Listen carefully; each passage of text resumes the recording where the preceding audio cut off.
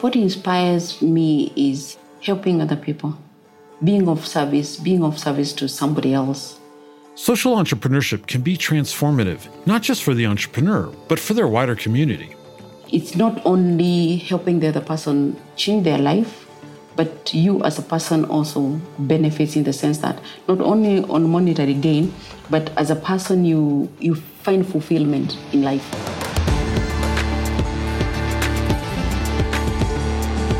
Welcome to Grit and Growth from the Stanford Graduate School of Business, the podcast where Africa and South Asia's intrepid entrepreneurs share their trials and triumphs, with insights from Stanford faculty and global experts on how to tackle challenges and grow your business. I'm your host, Darius Teeter, the Executive Director of Stanford Seed.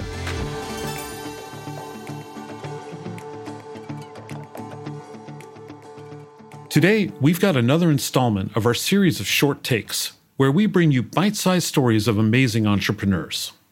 For this episode, we're traveling to Nairobi, Kenya, where one entrepreneur is showing how a single business can build an entire profession.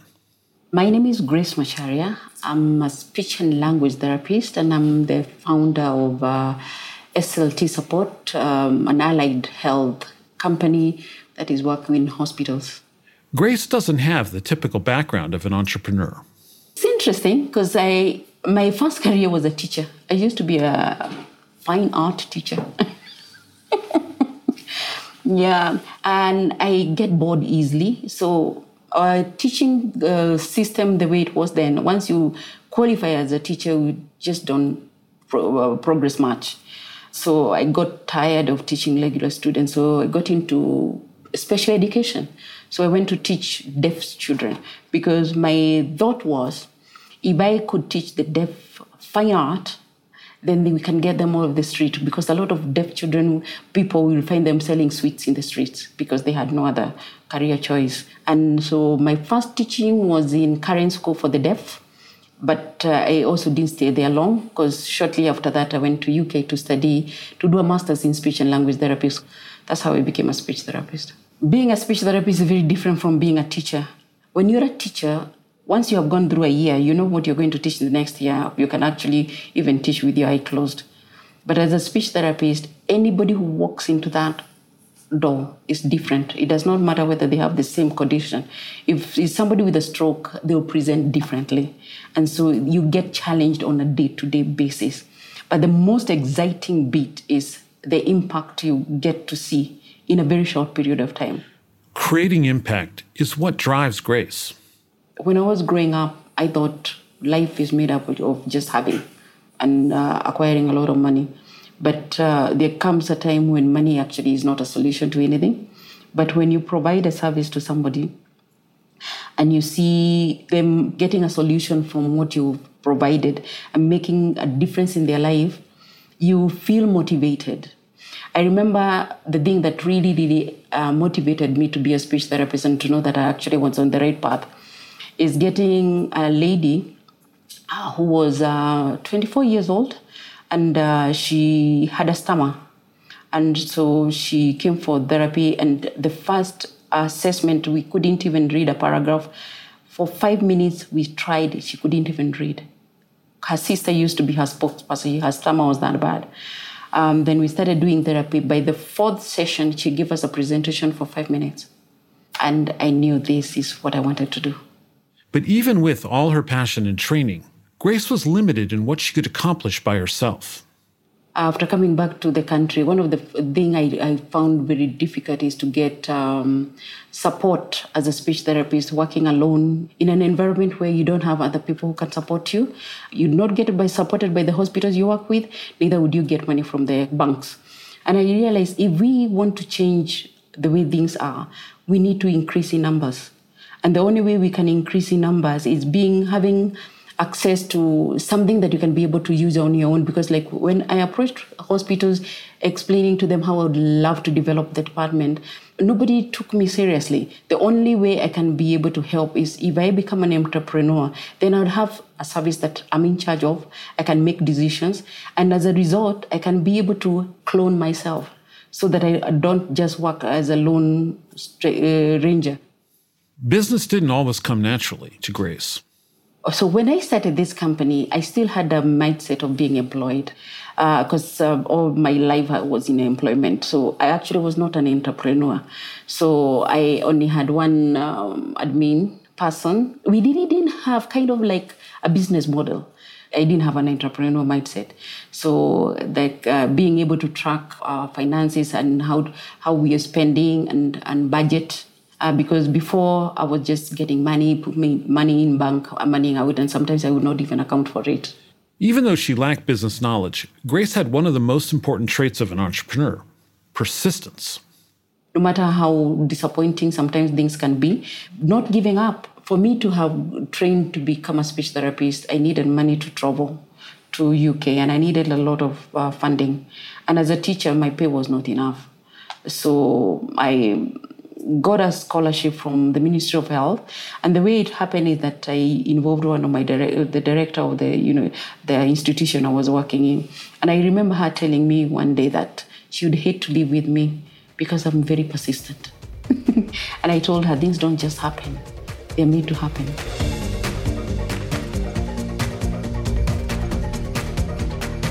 As Grace sought out business and leadership programs, her confidence grew. I actually got to understand who an entrepreneur is and how we can use tools to be able to organize business. In fact, one of the things that I enjoyed most is operation, because I had no operation, neither did I have any system. But attending that program helped me to see the need of getting some kind of formal structures and formal of organization. So I was able to get a finance person to help us in outsourcing for funds and also budgeting, and also to get a HR person. It wasn't just Grace's business that was transforming. It has changed me because before I used to do things my own way, and I only had myself to consult. But now I know that every person who is I'm working with is part of a team. It is through the way I relate with them and the way I encourage them to relate to each other that will make a difference in a working situation. Before, I didn't think that was that important, but everything has changed. I am now actually, I would call myself a leader. I never used to think I was a leader.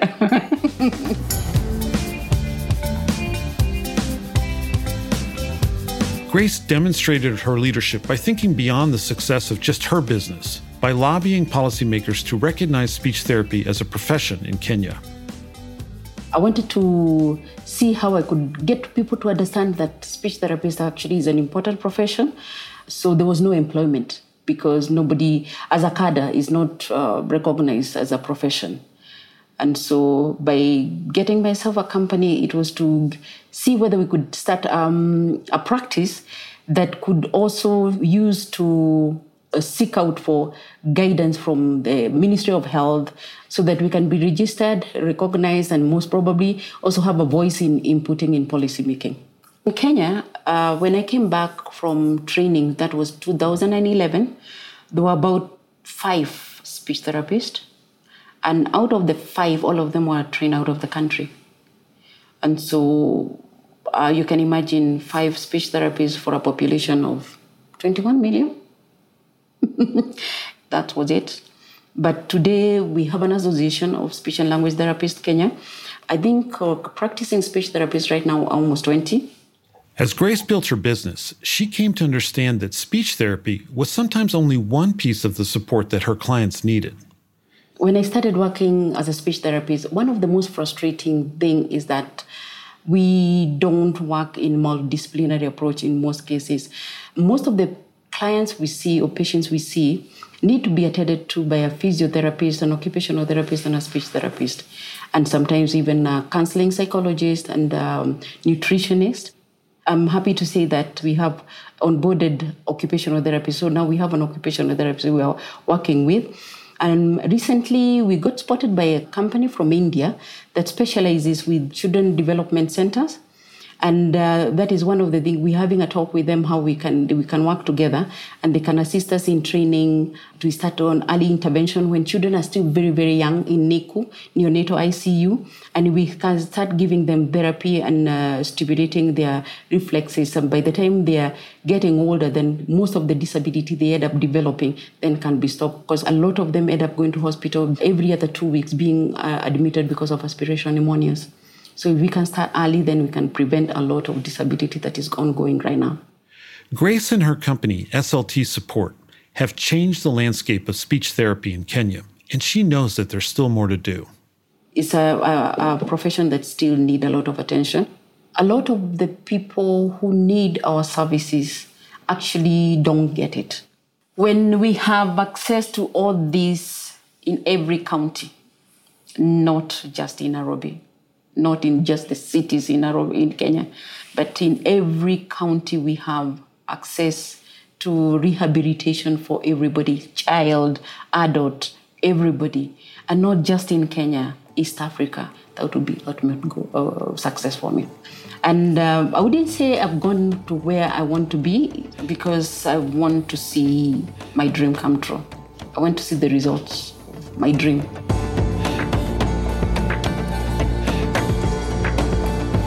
I love Grace's story because it highlights some essential things about social entrepreneurs. First, success follows passion and persistence. Entrepreneurship wasn't Grace's first career or even her second.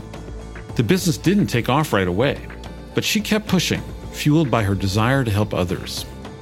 Second, business knowledge is something you can learn. Nobody is born knowing how to run a company.